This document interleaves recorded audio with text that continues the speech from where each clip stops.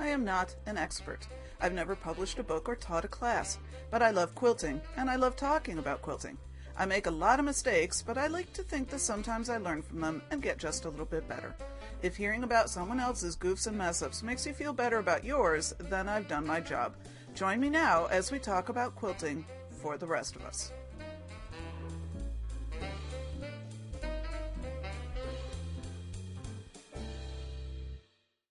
Hi, I'm Sandy and I'm a quilter. Welcome to episode 118, in which I die slowly, D-Y-E, slowly. I feel like I should have one of those big things in my hand that you see in movies all the time where they snap, take 3, and snap, take 4. I actually recorded a quite acceptable podcast episode yesterday, and I'm going to just put it on the table right now. I did it only because Daisy asked me to.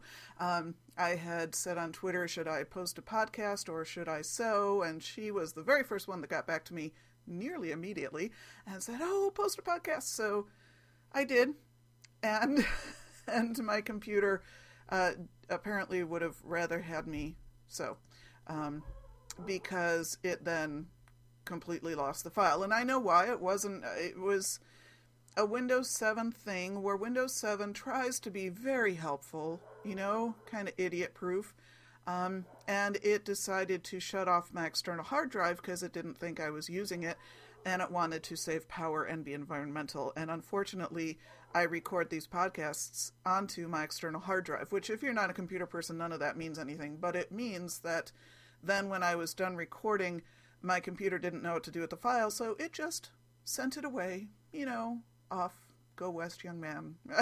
There is an episode floating around out there somewhere, but not here. So then once I discovered it had completely lost the episode, I then spent another, hour or so trying to figure out what had happened, finally figuring out what had happened, figuring out the fix. I think fixing it. Everything seems to be going well today, although I now have an eagle eye on my external hard drive to make sure that little light stays on, and I've got my little computer window open in my window over my recording software to make sure that my external hard drive does not disappear in the middle of recording without me noticing it. So anyway, that's all a very long bunny trail to say this is take 2 on this episode, and I can only hope that I am just as funny and witty as I was yesterday, because golly, it was a good one. I can say it was anything I want, because you don't know. It's out there. Who knows? Maybe somebody on Venus is listening to it. Anyway, thank you so much for listening. I know it's been an awful long time since I posted last time, and I will be talking about that a little bit. Thank you to all of you who have left comments. I will be doing a little bit of listener feedback towards the end of this episode. And thank you if you've left iTunes reviews. I've not had the time to go onto iTunes and look and see whether there's any new reviews, but anybody who has left a review in the last 3 years, thank you. Thank you from the bottom of my heart. I am not going to start out this episode with a Creative Bites because I am really just kind of getting back in the groove of things. So I've got some thoughts kind of free-floating in my head. They are probably about wherever yesterday's episode is, out there somewhere. But it's going to take me a little bit to get it together, to get back into the swing of things. I do want to start out with an announcement. Actually, I've got a couple of announcements, one big one less so, and then one point of interest. Then I will do a little bit of a Sandy update, and then I'm going to talk about dying, hence the title of this episode, and then I will do some listener feedback. So, shall we? Okay, the first announcement I have to give. If you can remember way back when, in the Wayback Machine, when I posted my last episode, which feels like it was, 30 years ago at this point, although it was only about 3 weeks, I was running a giveaway. Thanks to Sarah in Houston, who had graciously offered one more book for a giveaway. I had asked people to leave comments trying to convince me to learn how to knit in order to be considered for the giveaway. And I believe I had said at that time that usually I use a random number generator, and I'd kind of thought I might do that again. But I was also going to reserve the right to choose someone's comment that I just really particularly appreciated. And you know what? I ended up doing that this time. Usually I don't like to do that. Usually I don't want to select one out of the many wonderful comments, and I did get wonderful comments. But there was one in particular that just really, it kind of touched me. And I think it's because I also have a son. However, he does not knit. So the winner of the giveaway is Trisha. And Trisha left this comment. I just need to share it with you. She says, "Why knit, you ask? You never know. It could bring you closer to your grown son. At least that's been a side benefit for me. I am a mediocre knitter at best. My 21-year-old son decided to take up knitting to make some gifts for friends. He lives 4 hours away, and when he comes to visit, we've enjoyed going to yarn shops together and figuring out a new technique together. We also send pictures of completed projects back and forth. He finishes more than I do. He has become my cheerleader and I his. Truly an unexpected benefit for not giving up on knitting for me." And then she says she's very excited to be actually caught up on listening to all of my podcast episodes in time to actually post something for a giveaway. So, I need to reward that punctuality, I guess, Trisha. But really, I just love the idea of you and your son knitting together. That is just so stinking cool. I really love that. And, I've got a 22-year-old son, so I really felt connected with that. Although, like I said, he's not a knitter either. It's a genetic thing in our family, although my daughter is. So anyway, I do want to say, Trisha, you have won the giveaway. You need to be in touch with me. Unfortunately, I'm going to keep trying to dig. The way that Podbean now does comments, it connects to Facebook pages rather than giving me just your straight up email address. And since you're not my friend on Facebook, I can't send you a direct message, apparently, without paying Facebook money now. Don't even get me started right now on Facebook. So anyway, Trisha, I'm going to keep trying to track you down, but if you listen to this and can give me a shout out, send me an email at sandyquilts@gmail.com, Sandy with a Y, quilts with a Z, and let me know. That'll give me your email address. Let me know who you are, and then I will forward that on to Sarah, and she will get your mailing address to send you that book, and you can maybe give it to your son or share it with your son, however you choose to do it. But congratulations, Trisha. I really enjoyed your comment.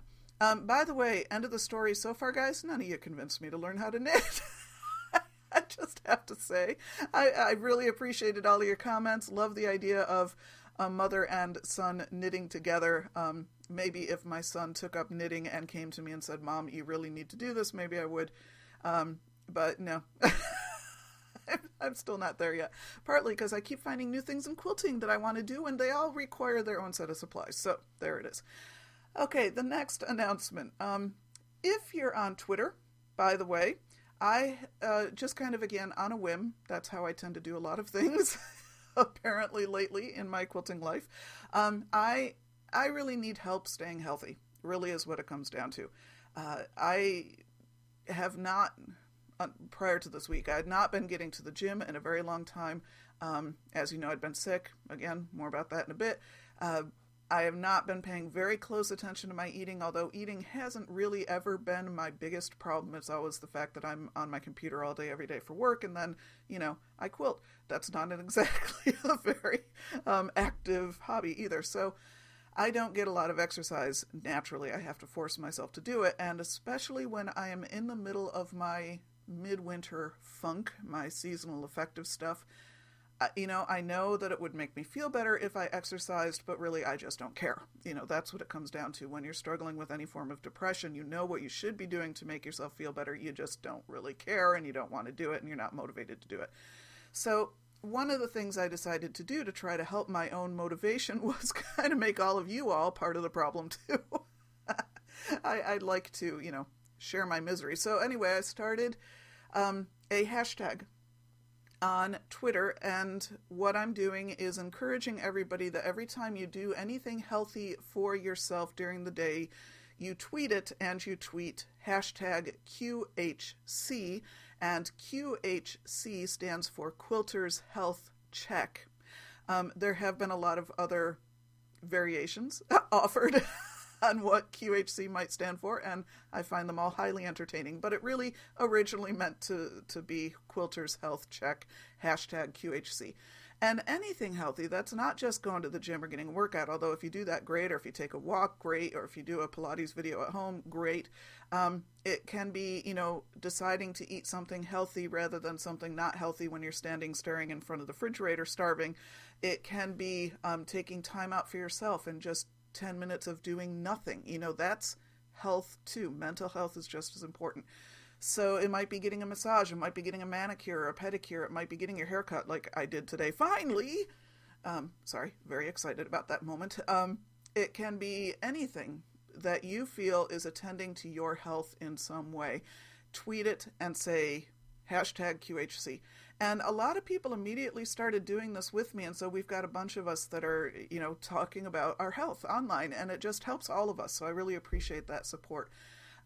I have gotten to the gym every morning this week, and it has felt fantastic. My workouts have not been stellar because I've been gone for a while, and I didn't want to kill myself right off the bat, so I kind of started out taking it easy on myself. But I got to give a shout out to Katie of Katie's Quilting Corner, because she started talking about this app that she had just started using when she does her morning jogs, and I decided on a whim to try it out. It is a freaking hoot.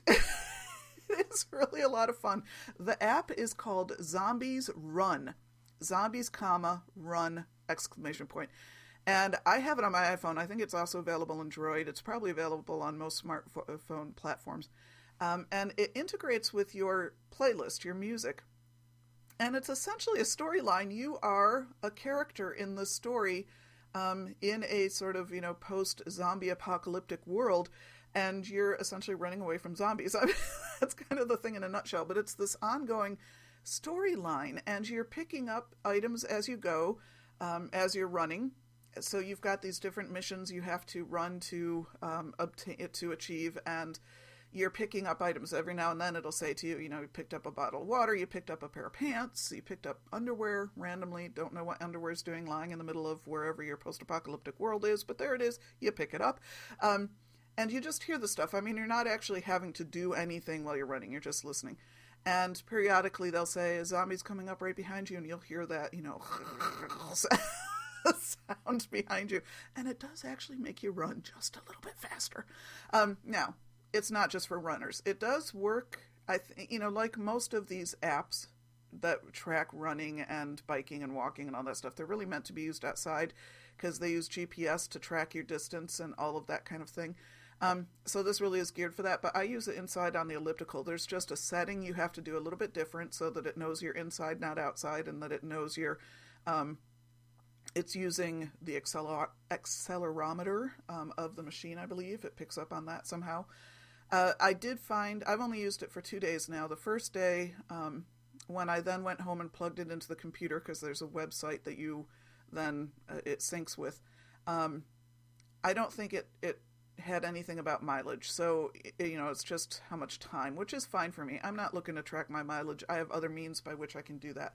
But then when you pick up all these items, if you go and you set up your account on the website, then you're building a base. So you're building this fort to protect yourself from the zombies. So it's this really neat integration of computer game versus, an audio book and an exercise thing. And, you don't have to actually run. You can do it walking. I believe even one of the characters in the app says something, as long as you can move faster than a slow shamble, you're going to outrun the zombies. I don't remember what it is. The only thing I did find this morning is normally my workout playlist, I just hit shuffle so it plays everything randomly. When you integrate it then with Zombies Run, it doesn't shuffle. So I'm getting the same songs in the same order every day. And in fact, today something happened where about 10 minutes into my workout, it blipped off. I don't know if I hit something, while I was holding I don't know what happened, but it blipped off. I was able to restart the mission where I had left the mission off. I didn't have to start it all over again, but it started my playlist right back at the beginning. So I heard the same 3 songs in the same order first. So I think what that means is if I really want to use this consistently, what I'm going to have to do is set up manually several different playlists and then every day plug it into a different playlist, which that only takes a few seconds. So anyway, if you are somebody who's exercising, if you're walking, if you're biking, if you're running, if you're just on I shouldn't say just, if you're inside on a treadmill or elliptical or whatever, you might want to check out Zombies Run. It is entertaining. It's very entertaining. I also decided on part of my whole thing about trying to get healthier and the fact that when I talk about things on my podcast, I tend to then actually drag those things into my personal real life. In other words, I've been doing a lot more quilting, for example, since I've started quilting podcasting. So I'm going on the premise now that if I talk about health on my podcast just a little bit, this is not going to become a health podcast. But if I just have a little bit of an element of that here and there, it'll keep me more focused and keep me healthier. So the one little thing I'm going to do, I'm not going to be giving you health tips or anything because I ain't a doctor. I ain't a nutritionist. I'm learning all of this myself. Well, actually, I know it all. It's just a matter of doing it. I do follow Weight Watchers. I like that, the point system. I like the flexibility. I like their website, all of that kind of stuff. So that's the method I'm using. But it's just little things here and there. For example, what I think I'm going to do, at least for a little bit, is just talk about what's on my playlist. So in each episode, I'm going to just give you a song that I'm particularly enjoying. And if you're looking for new music, maybe I'll mention something that you'll like. Again, not going to spend a lot of time on it, especially when it comes to music, all very personal preferences. So what's on my playlist this week? The song that is pretty consistently making me just work a little bit harder and kind of bop while I work out and get a smile on my face is a Shakira song. If you're not familiar with Shakira, she is a Latin singer that's very pop here, Shakira. And the song that I'm particularly enjoying right now is Waka Waka, Wakawaka. There is a version in English and Spanish. I happen to have the version in Spanish because for me, the words don't really matter. I enjoy the beat, I enjoy the melody, and you gotta love any song that has the words "waka waka" in it and can make it fun, and it does. I did finally research where this song came from because it was unfamiliar to me, and it was the theme song for a big world soccer championship. I don't think it was a World Cup, but it was a world championship that was held in Africa. So the song is about Africa, and you hear the word Africa in there. And the video is actually pretty cool. I did find the video too. So if you're looking for a new song and you're into kind of the dance style of music and you want something fun, check out Shakira's Waka Waka. I think it's called Waka Waka Africa. And then another point of interest, this has nothing to do with health, but Noni had emailed me and then she tweeted it as well, and I had not picked up on this. Craftsy now has the lectures from QuiltCon, which is the quilt conference of the Modern Quilt Guild that just finished, I think, this past weekend. Those lectures are available as a free Craftsy class. So go right to Craftsy and check out QuiltCon, C-O-N, and find the lectures. And I've only listened to a little bit of one because I just found this today and I was, supposed to be working. So I had to put it away, walk away from the Craftsy class and go back to work. But I'm definitely going to be checking those out this weekend. Okay. Sandy update. Yes, I would say sick as a dog. I was sicker than any dog I've ever seen. If you recall the last episode I posted, I had just come down with a cold, I believe that morning. I think I posted it on the first Wednesday I was sick. It just went downhill from there. This was the most miserable I have been since I had bronchitis in 2008. I mean, I remember that one very specifically.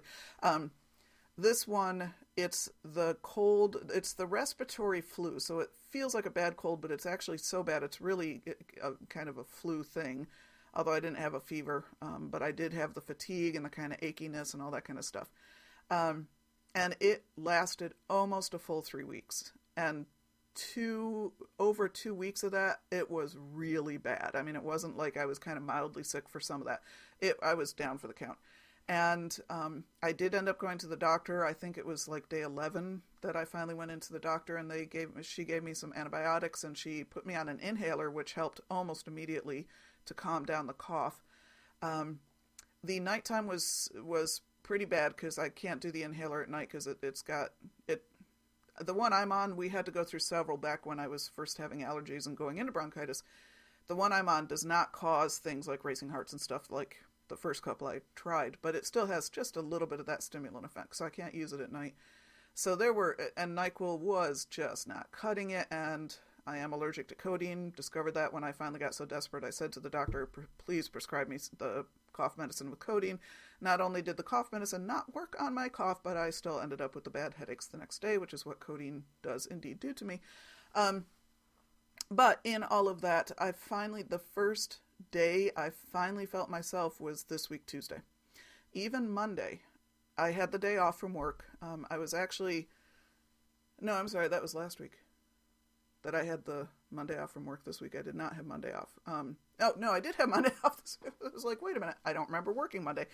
My supervisor gave me a comp day on Monday because I had this big event last week that was a conference call every night, but that's a whole other story. So I didn't work this Monday either, and this Monday I was still feeling kind of draggy, although that was the first day I dragged my butt to the gym.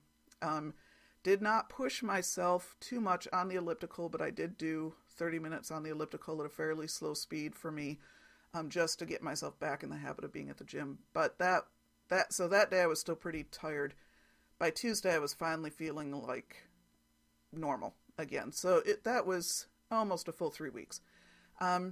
I want to say thank you to everybody for all of your get well wishes. A lot of Twitter encouragement. I had comments on my blog. I had a few personal emails. I just really love our online community. That was really nice. So thank you so much for that. I didn't do much sewing while I was sick. I had a quilt retreat in there. I had talked about that in my podcast. I did not end up going for the whole retreat, and I didn't end up spending the night. It was fortunately only about an hour away, so I commuted. I went down a few hours on Friday, went down a few more hours on Saturday, and decided by Saturday night I knew I'd hit a wall, and I just needed to stay home on Sunday, so I packed up everything and went back home. So I did get stuff done, but I really had to pace myself. I had to take a lot of breaks. I went in and laid down at one point. And then while I was home, I just wasn't getting a lot of sewing done. The one thing I did get done was I finally got all the scraps from the Fat Quarter Shop box cut. I don't remember now if I talked about this on the last episode. I must have, because I think I had already gotten it by then. I ordered the 12-pound scrap box from Fat Quarter Shop. It was a lot of fun, guys. If you're into scraps, if you're into donation quilts, that's what I'm going to use mine mostly for, is making donation quilts. 12 pounds of fabric ends up being anywhere between 20 to 30 yards of fabric. And it was on sale when I bought it, plus I had a 20% off coupon or coupon code at the time. And so when I did the math, after I'd seen how much fabric I got and sort of added it up, I think I easily had at least 25 yards, maybe even a little bit more. I think it's Jackie of So Excited Quilts had also ordered one, and she counted hers as being over 30, I believe, if that was correct. Correct me if I'm wrong, Jackie. But anyway, I had easily 25 yards, and when I did the math of what I had spent, including shipping, I think it came out to something like $2.50 a yard. Most of the yardage was at least a third of a yard, a chunk, a third of a yard or more, half a yard.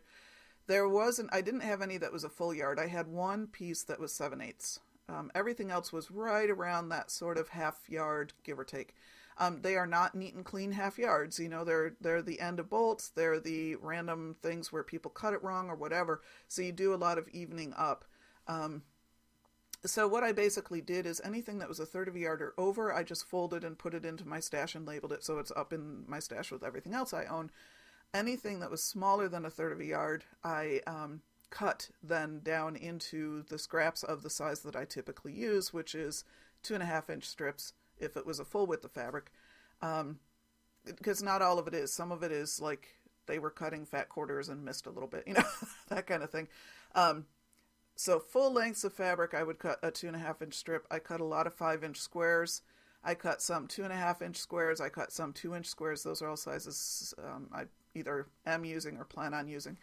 And then that was pretty much it. That's what I cut it down to. And it took me a long time to cut it down because I did not stand and do it all at once. And you have to press the fabric before you can cut it and that kind of thing. So I finally finished that up late last week. I think I got the last one of that cut. And I've now got a lot of 5-inch squares, and I'm really looking forward to doing some disappearing 9 patches. That's what I plan on using that for. And in fact, I contacted my local animal shelter. We have a place here called Lollipop Farm. And I'm also going to be doing some machine quilting practice, some of that from various Craftsy classes, Leah Day's Craftsy class on Craftsy, and I've got a couple of other of the machine quilting ones. And I decided what I'm going to do is, rather than creating all new projects for this, I'm going to make cat mats, as Pam of Hip to Be a Square makes. But I contacted my shelter to find out what size they actually want, because everybody's going to want something a little bit different. So if you think you want to do something like that, contact the shelter and find out. And mine said they can use a variety of sizes, but what they really want, I could tell she wasn't a quilter because she said feet. She said, we want something that's 1 foot by 2 foot. And I was like, oh my word. And I had to quickly kind of do the math. Oh, wait, okay, she means 12 to 24 inches, because we're so used to thinking in terms of inches. Anyway, so I'm going to probably be also using some of these scraps to do that kind of thing as well. And the nice thing about cats is, they don't care what these things look like. When I do a donation quilt for a human being, I want it to be cute. Cats, we're the ones that want it to be cute. They don't care. So I'm just going to be putting some of that stuff together too. I have been working on the Kimberly Einmo mystery quilt on Craftsy. So far, I'm up to something like clue 4.5, because I'm doing it for 2 colors. So I think I finished clue 4 for 1 color, and I still have to finish it for the other. I'm hoping to actually get that done this weekend. I think there's only 7 steps altogether. I don't remember for sure.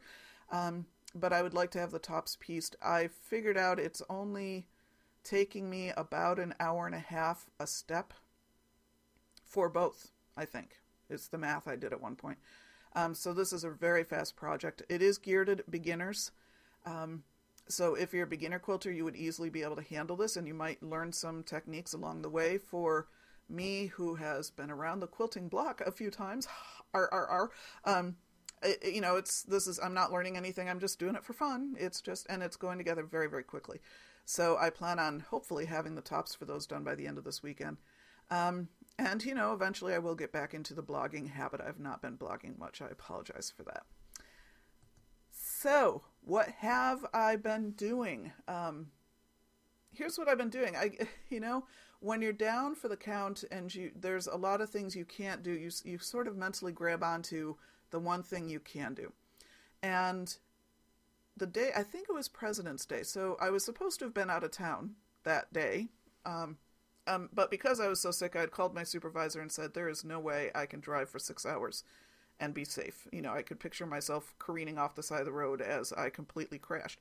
And she said, absolutely. So now now I'm traveling next week instead. I leave Monday. So I ended up being home, and our offices were closed on President's Day. So I ended up having the day off altogether, which was wonderful. I really, really needed that. And as I was kind of crashed on the couch watching TV thinking, I really want to do something. I'm so tired of being sick, but I don't know what I can do. I looked out the window. It was it was blizzard. We had so much snow. And I thought, I could try snow dyeing. And so I quickly tweeted Sandy of Quilt Cabana Corner, who I knew from her blog had recently been doing some snow dyeing experiments. And, this is why we love Twitter. This is why we love social networking. So I tweeted her. I don't know, it was probably 9:30, 10 o'clock in the morning. And within half an hour, I had all of her instructions in my email. She immediately got on it, wrote it up, sent it to me. And by noon, I was playing. It was so much fun. Now, I already had the dyes because I, several months ago now, had bought the Jane Dunewald class on Craftsy. I believe the name of the class is The Art of Cloth Dyeing. And I had already watched the whole thing back when I'd first bought it. I'd watched all the episodes, and then I had started over time kind of collecting the supplies for it. And with that class, you can buy a kit. And if you're interested in hand dyeing and don't have the supplies and you think you might take that class, go ahead and buy the kit. Do yourself that favor. I priced it out. It really wasn't that much more expensive. And also they offer, it's a collection of 6 dyes, and it's a mix of pure dyes and mixed dyes, which you would know what that means if you watch the class. But it's basically 6 dyes that then you can blend to make a variety of other colors. So it really is a great starter set. And then part of the class materials is she gives you recipes for how to use those dyes, so much of one dye and so much of another to create this third color.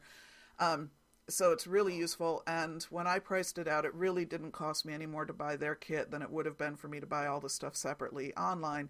And the amount of time I would have spent trying to track it all down and, et cetera, et cetera. For me, it was worth it just to buy the kit. And I will say, I think somebody had posted a comment in the class where most of the time when you buy dyes, from a dye supply source, you can get a 2-ounce bottle or you can get like a 6 or 8-ounce bottle or something. And I think these are a 4-ounce bottle, so it's a nice in-between size. 2, you're going to run out pretty quickly. 8 or 10, if you're not even sure that you want to do this, that's quite a commitment. The 4-ounce jar, I have already done a fair amount of dyeing, and I've still got a lot of dye left. I mean, this stuff goes a ways. So anyway, back to the snow dyeing. So I already had this kit, so I had the dyes, I had the soda ash, I had some salt, which you just use table salt anyway. And so I followed Sandy's directions and did some snow dyeing, and really enjoyed myself. Now, the results were pretty good. They're not as bright a color as I would like, and I think that's because I just didn't leave them in there all that long. The first time you dye, you get so impatient that it's hard to really wait. I think I had left them in there about 6 hours, which the minimum is about 4. I had left them in there a little bit longer, but if I had left them even longer, it would have helped. Plus, the way I had a different size of container than Sandy did, so I was sort of mentally doing this kind of sort of math, the kind of sort of math that I usually do is kind of sort of close. And so I just, my proportions probably weren't right. So anyway, having done that, then I decided, okay, I really enjoyed doing that. I've got to go back to that Craftsy class. I've got to focus on it again and really do, this kind of dyeing. So the next weekend or a few days later, whenever it was, I then started doing the Jane Dunewald class from Craftsy and really doing her method of dyeing. I'm not going to take the time in this podcast, not even take the time, I'm not going to do Jane Dunewald the discourtesy of describing to you in great detail what her process is. If you're interested, take her class. I'm not, this isn't something that easily falls under copyright, but I live with copyright in my work life, so I tend to be careful about this kind of stuff, and I want to respect her skills and her expertise, so I'm not going to describe to you the process. There's a lot of different processes out there. There's a lot of tweaks of processes. Her process is probably not completely original to her, although she has tweaked it as she has worked with it, over her career. But I will say I love her particular process, and it works really wonderfully, and it's very straightforward and very easy. It's not hard to do. And other than the supplies, there's really no special, other than the dyes, there's no special supplies. I did end up buying myself dedicated containers, because you can't really use dye containers for food, and you can use she uses a lot of recycled things, like yogurt cups and Cool-Up containers and stuff. I just don't tend to keep that stuff around. I tend to recycle it immediately. So I just went out and I decided, this is something I really enjoy doing. I believe in having the right tools for the job. I believe in having dedicated supplies right where you want to use them if you've got the space, because then it's faster. If I've got half an hour, I can go down and start dyeing and not spend that half an hour messing around getting everything together. So I had, like I said, I'd taken some time prior to deciding to do this to collect some stuff. And I have since, now that I've done it, I discovered some other things I'd really like to have. So I've now picked up some more things. And I really just experimented. I had a little bit of PFD fabric in my stash completely by accident. I had bought at Joann's, and I don't remember what this was for. It was a while back, several months ago. I had needed some white. I decided I wanted Kona white, so I just went to Joann's and picked up, they have Kona white. I don't know enough about Kona, and there is stuff online about, is it the same quality of Kona white as you buy in quilt shops? I don't know. I can't speak to that. But I will know, I didn't notice until I was carrying it up to the counter to have it cut that it was labeled PFD, which is prepared for dye, which is a fabric that doesn't have a lot of stuff in it that your regular commercial printing fabrics have in it, so it makes it better for dyeing. It takes the dyes better. However, that being said, you can dye just about any fabric. Some you just have to prepare better than others, but even so. So that's a whole other thing. But I did have some of this Kona PFD in my stash left over from whatever that project had been. So I used some of that. I did have a not quite true white, but it was a fairly light cream scrap of some sort of fabric. There was no selvage on it, so I didn't know the maker or what it was, from the Fat Quarter Shop box. So I used some of that. And then I had some white tone-on-tone fabric in my stash that I decided I also wanted to experiment with. I know that you can dye tone-on-tone. I kind of knew what it was going to do because I've seen it done before, but I just wanted to play myself with doing it. And so I had one piece, I think it was probably a half yard to start. It might have been a full yard, and I cut it down into smaller pieces. So all of the pieces I was dyeing were, roughly quarter yard pieces. So I was really cutting it down so that I'd have a lot to play with. And then I did a variety of fabric manipulations, that's how you fold it or wad it up or tie it with rubber bands to give you different patterns when you're done. And the wonderful thing, this is why this is a good sick day kind of thing to do.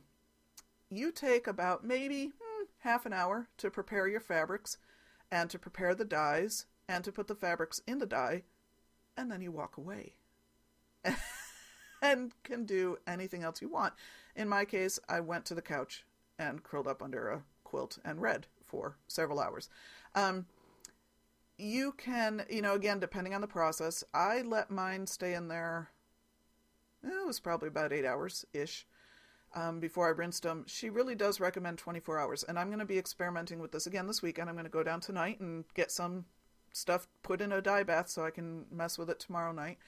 And this time I'm going to leave it in there the full 24 hours. It's not necessarily that the color gets any more intense. The fabrics I ended up with, the end color was really pretty good. It's how much dye has actually saturated the fabric, how much is left, and it has more to do, from my understanding of it.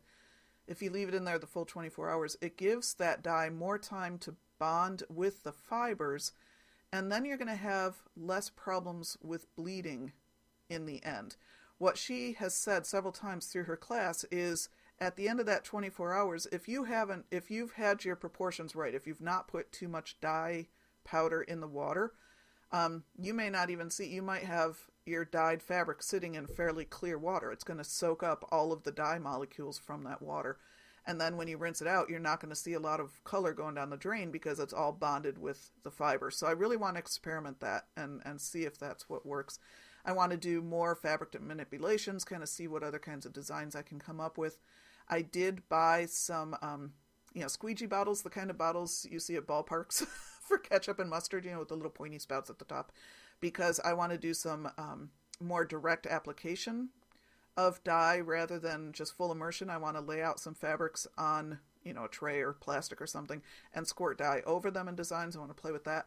And then the other thing I'm going to play with, and this is so cool, I can't wait. I have had a spin art machine for months because I saw in a magazine, I don't remember if it was Quilting Arts or whatever, way back, it had to have been over the summer, a thing about dyeing using a spin art machine. And so I happened to be at Walmart or Target or somewhere shortly after that, and they had spin art machines, and it only cost $7. And I'm like, okay, it's mine. It's coming home with me. It's been sitting in my quilting room ever since, and I haven't touched it. So this weekend, that's the other thing I want to play with, is the spin art. And I also want to do some rust dyeing, which is a different technique altogether. You don't have to buy dyes for it. Essentially, you put steel wool and you put metal washers and other things that are going to rust on the fabric. You spritz it with water and vinegar. This was not in the Jane Dunewald class, by the way. I've seen this in magazines and everything all over, so I'm not giving anything away. You spritz it with a mix of water and white vinegar, and then you put it in a plastic bag and leave it alone for 24 hours, and you let the metal rust. And that rust then dyes the fabric, and you get some just really cool effects from that. And I'm going to play with some resists, and I'm going to play with salt, and, just various techniques to kind of see what you can do. So this is what this is my current adventure. It's just really, completely addictive. Ask Sandy of Quilt Cabana Corner. She does a lot of dyeing, and she said when she heard I was going to start this, she was like, be careful, it's addictive. And it really is. One of the other things I want to do this weekend is go out and buy a shelf that I can put down in the basement next to the tables I've got set up for this dyeing stuff to hold all my dye supplies. So I'm like already creating myself this studio. I do have tables in the basement that I had set up a couple years back to use for basting larger quilts. But the fact of the matter is, I rarely make larger quilts. Most of the basting I can do right in my sewing room on my cutting table. So I've got plastic laid across the top of it, and I'm using it for dyeing. If I ever need to baste, I just move the plastic off, and I've still got the tables. So that's why I have that little part in my basement. So those are my adventures in dyeing. I'm really enjoying it. Oh, and I also want to play with over dyeing. And I will probably use the snow-dyed fabrics for the over dye. Let me refer to, I've got a few people who had left comments particularly about dyeing that I wanted to talk about here, but Margaret had made a comment in one of my blog posts where I was posting the pictures of all these experiments. She had said something about where she clearly thought that I had taken the snow-dyed fabrics and over-dyed them in my other dyeing experiments because I didn't like the snow-dyed. No, I still have the snow-dyed fabrics. Those were a completely separate thing. I probably will, however, use those in over-dyeing only because, it's not that I don't like them, they're fine, but because they're not as saturated, because they didn't take as much of the dye, that means they have more room for more dye than some of my more saturated fabrics will. They will essentially accept that dye more readily. So I will probably use those for my over-dyeing experiments. And I'm also going to use some of the other newer ones, more saturated ones, just to see how that works. So I will be playing with that as well. Katie of Katie's Quilting Corner had asked me if you have to set the dyed fabric with anything to keep it from bleeding afterwards. First of all, I would say don't trust any hand-dyed fabric anywhere, even if they tell you it's color safe, because, well, even regular fabric, you should probably always do a test. I don't. I'm not good at that. But hand-dyed fabrics more than ever. I will say, however, that the fabrics that I dyed, I rinsed and rinsed and rinsed and rinsed and rinsed, and then I rinsed some more. And then when it started looking like the water was running clear, I then put them in the dishwasher, in the washing machine. I do happen to own Synthrapol, but Jane doesn't. Jane Dunewald says the Blue Dawn works just exactly the same way. It's the same thing. I haven't tried it yet, only because I still have the Synthrapol and I'm still using that, but I'll probably run out of the Synthrapol this weekend and we'll start using the Blue Dawn. But that pulls any remaining dye, it's supposed to anyway, out of the fabric. And then I threw it in the dryer. And afterwards, I pressed it on my ironing board with a white cloth underneath using steam. So if there was any dye left in there that was going to come out, it probably would have shown up on that white cloth, and it did not. So now, that being said, it all depends on what you're using to dye. Every type of dyeing process and dye product works a little differently. Some inks, if you're using some inks in your surface embellishment, surface creation, whatever the word is, I'm losing words now, then some of those need heat setting with irons. You know, it's going to be a different method every time. The dyes I'm using, they're from the Jane Dunewald class. Again, I think they're called MX fiber reactive dyes. I'd have to look that up, but I believe that's the type of dye it is. These mostly you just rinse the hay out of them and then dry them and you're pretty much good to go. There is a product called Retain, Retayne, and again, that's something you use in your final wash, and it's supposed to make that fabric then color fast. I do now own that. I didn't own it at the time when I first did the experiment. That's one of those things I've since bought. I don't know that I'm necessarily going to need it. Now, I do not use fabrics for garments. These are all going to be wall-hanging art quilts kind of thing. So washing and bleeding to me is not a huge issue. If you're going to be dyeing garments and you use exactly the same fabric dyes and same technique and everything, in her class, she talks about dyeing garments from thrift shops and stuff. If you're going to be doing that, then you might want to use something more like Retain. I don't know. Again, I'm still pretty new at this. I'm not the expert. Okay, McKitty Cat had said she was surprised there was a right and a wrong side and was curious about that. And to confirm, McKitty Cat, what you had said, yes, the ones where there's a clear right and wrong side, those were the tone-on-tone fabrics. The white print on the tone-on-tone that's a kind of, whether you'd call it a paint or whatever, the ink that they use to print, that tone-on-tone pattern, pretty much acts as a resist. That does not dye, or at least it doesn't dye as darkly as the regular fabric does. So on the right side of that fabric, from a traditional standpoint, the side where you see that tone-on-tone print the most, it's going to be less of a saturated color because that tone-on-tone print is going to come out. The back side, where you're not seeing the tone-on-tone print, you're just seeing the back of the fabric, then you're going to get that more saturated color. So that was where you were seeing a right and a wrong side. I will say on my other fabrics where it wasn't the tone-on-tone, it was just the straight-up fabric, for the most part, there isn't really a right and wrong side.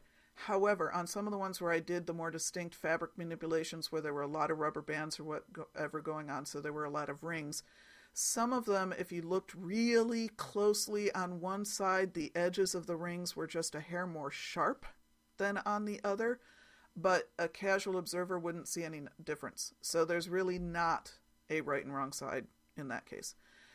Let's see. I think those were the only specific questions about dyeing. So that's what I'm working on right now, and I'm just having a blast. I also want to do more experimenting with resists. I've been doing a little bit of looking in that.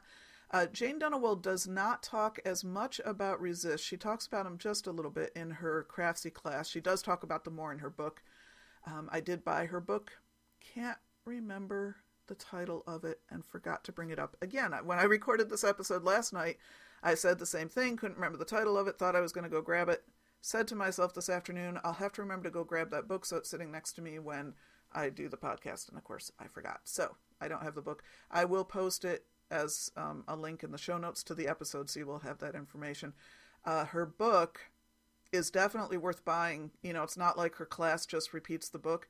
I have had that with some other Craftsy classes where I bought a Craftsy class from an author I knew well and found that, a lot of that is in the book I already own. There is still value to the classes. I haven't had a class yet that I thought was not worthwhile in Craftsy. But in this case, in the Jane Dunnewold class, her book goes into far more detail on far more different kinds of techniques than her class does. I have also bought the class from Craftsy on wax resist in fabric dyeing, and can't remember, the woman's name is unusual. Marka or something like that. I don't remember the name of it, but it's wax resists patterning or wax resist in fabric dyeing or something. You would find it if you just look that up. Haven't started playing with that yet because I don't have any way to melt wax, and I don't own any of the waxes she talks about. So that's something, again, I'm watching it now, and I'm going to start building up the supplies.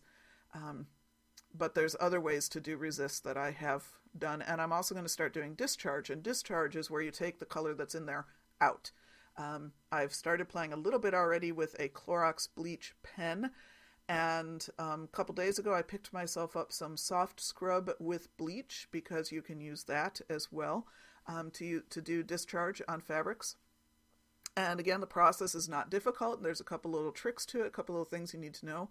And again, I don't think she talks too much about that in the class, Jane Dunnewold. I don't think she talks about that too much in the class. She might touch on it. But it's in her book, and it's in other fabric, I'm losing words, creation, I don't know, you know what I'm talking about, other books about doing this kind of thing that I own. So those are all things I'm going to be playing on, so you will be probably hearing reports on that. As to what I'm going to do with all these fabrics, who knows? Eventually I will do something. I plan on doing something, but not there yet. I'm just having too much fun creating them.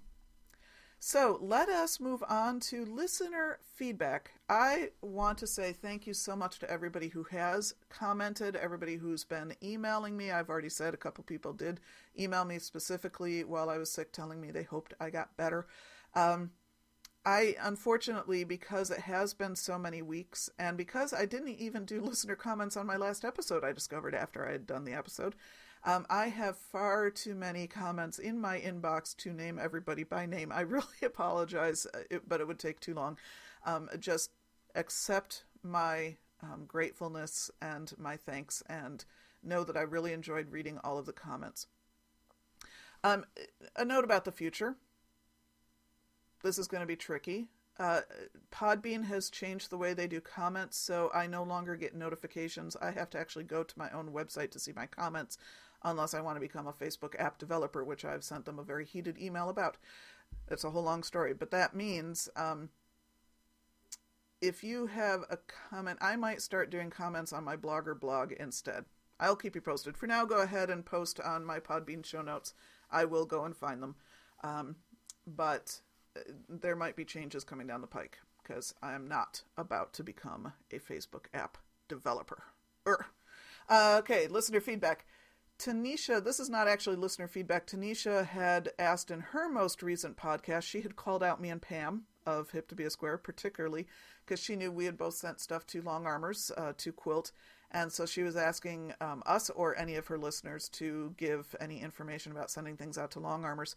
Pam then did respond in her most recent podcast to Tanisha and has talked about sending things out to Long Armors.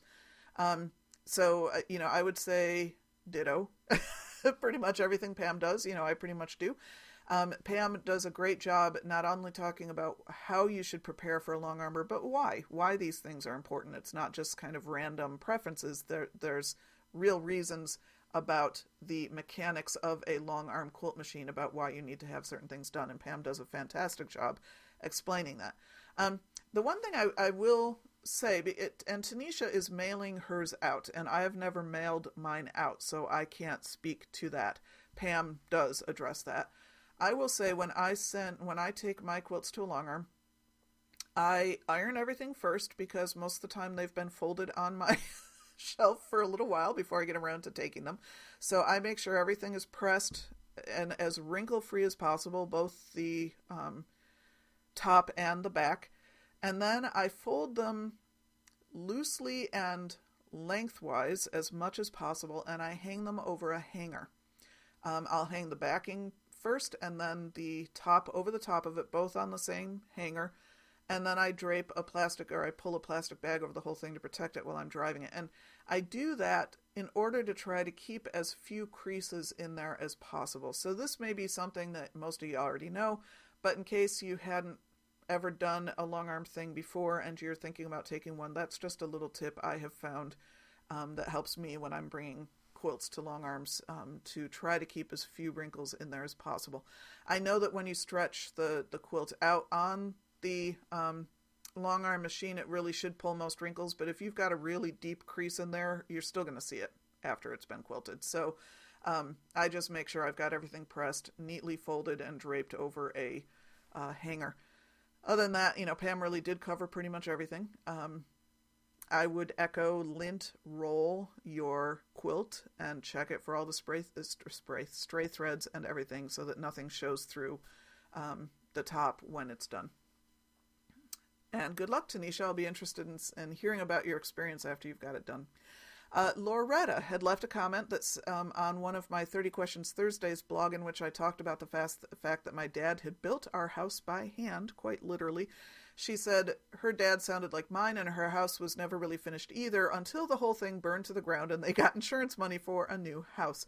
And, it's not, I don't want to say I was laughing about your parents' house burning to the ground, because that's a horrible thing to have happen. And I'm sorry they had to experience that. It did sort of make me chuckle in my own response, however, because I have to tell you, there were several times after my mom had also passed away. My dad died first, and then my mom passed away. And so my sisters and I were getting the homestead ready to go on the market, and it still was not finished. There were still a lot of issues. There were definitely times when my sister and I joked about just torching the place. That would have been easier. But we didn't, and we did get it sold to someone who presumably liked a fixer-upper. Michelle, in reference to me being allergic to codeine, suggested Delsym, Delsym. And I will say my doctor might have gone there, might have given me Delsym, except I was so desperate at that point, I said I was willing to give codeine another shot, because my allergy to codeine had been on my medical record since I was 16, and it's not a severe thing. It was just getting headaches. And so I kind of thought, well, that was when I was 16. I haven't had it since. Maybe at 47, I've outgrown that. So I was willing to give it a shot. And no, I definitely woke up the next day with headaches. So codeine is off of my shelf altogether. Mary Ann asked where I ordered PFD fabric from, and again, PFD stands for Prepared for Dye. And again, Joann will sometimes carry that PFD Kona White. But you do have to check to make sure it's the one marked PFD and not the standard Kona White. Now, that being said, standard Kona White would also still dye. You can still dye it. You would just maybe want to wash it more thoroughly, whatever. I don't know what the difference really would be. And it may just matter what kinds of dyes you're using. Some might be more sensitive to that than the others. But when I then used up all the fabric I had in my stash that I was willing to dye, because, I kind of want some white fabric in my stash to stay white, I did go back online and I have ordered PFD from Dharma Trading. Dharma Trading is sort of the go-to place for dye supplies and dye fabric. And that's DHARMA Trading.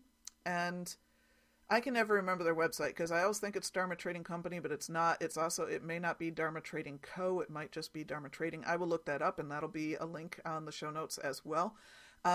I ordered 3 different types of fabric, and 2 of them are cottons that I wasn't entirely sure which one might most closely mimic the cotton I'm used to working with on my shelves. And so I ordered 2 different types thinking, well, this will be a great way to learn. And when they came, they're not labeled. So I don't know which one is which, and I don't know enough to be able to just tell by feel. So I might take them. I've got some friends that do a lot more garment sewing than I do, and when you garment sew, you use a lot more different kinds of fabrics. So I'm going to take these to them and say, okay, can you tell by feel, which one is which? And then the third fabric I got is silk.